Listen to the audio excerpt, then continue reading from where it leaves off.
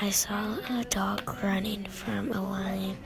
I said, "Mom, stop." So she stopped, and I got out of the car and jumped on the line.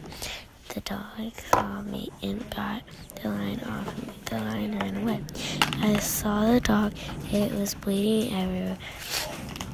So my mom brought him to the vet.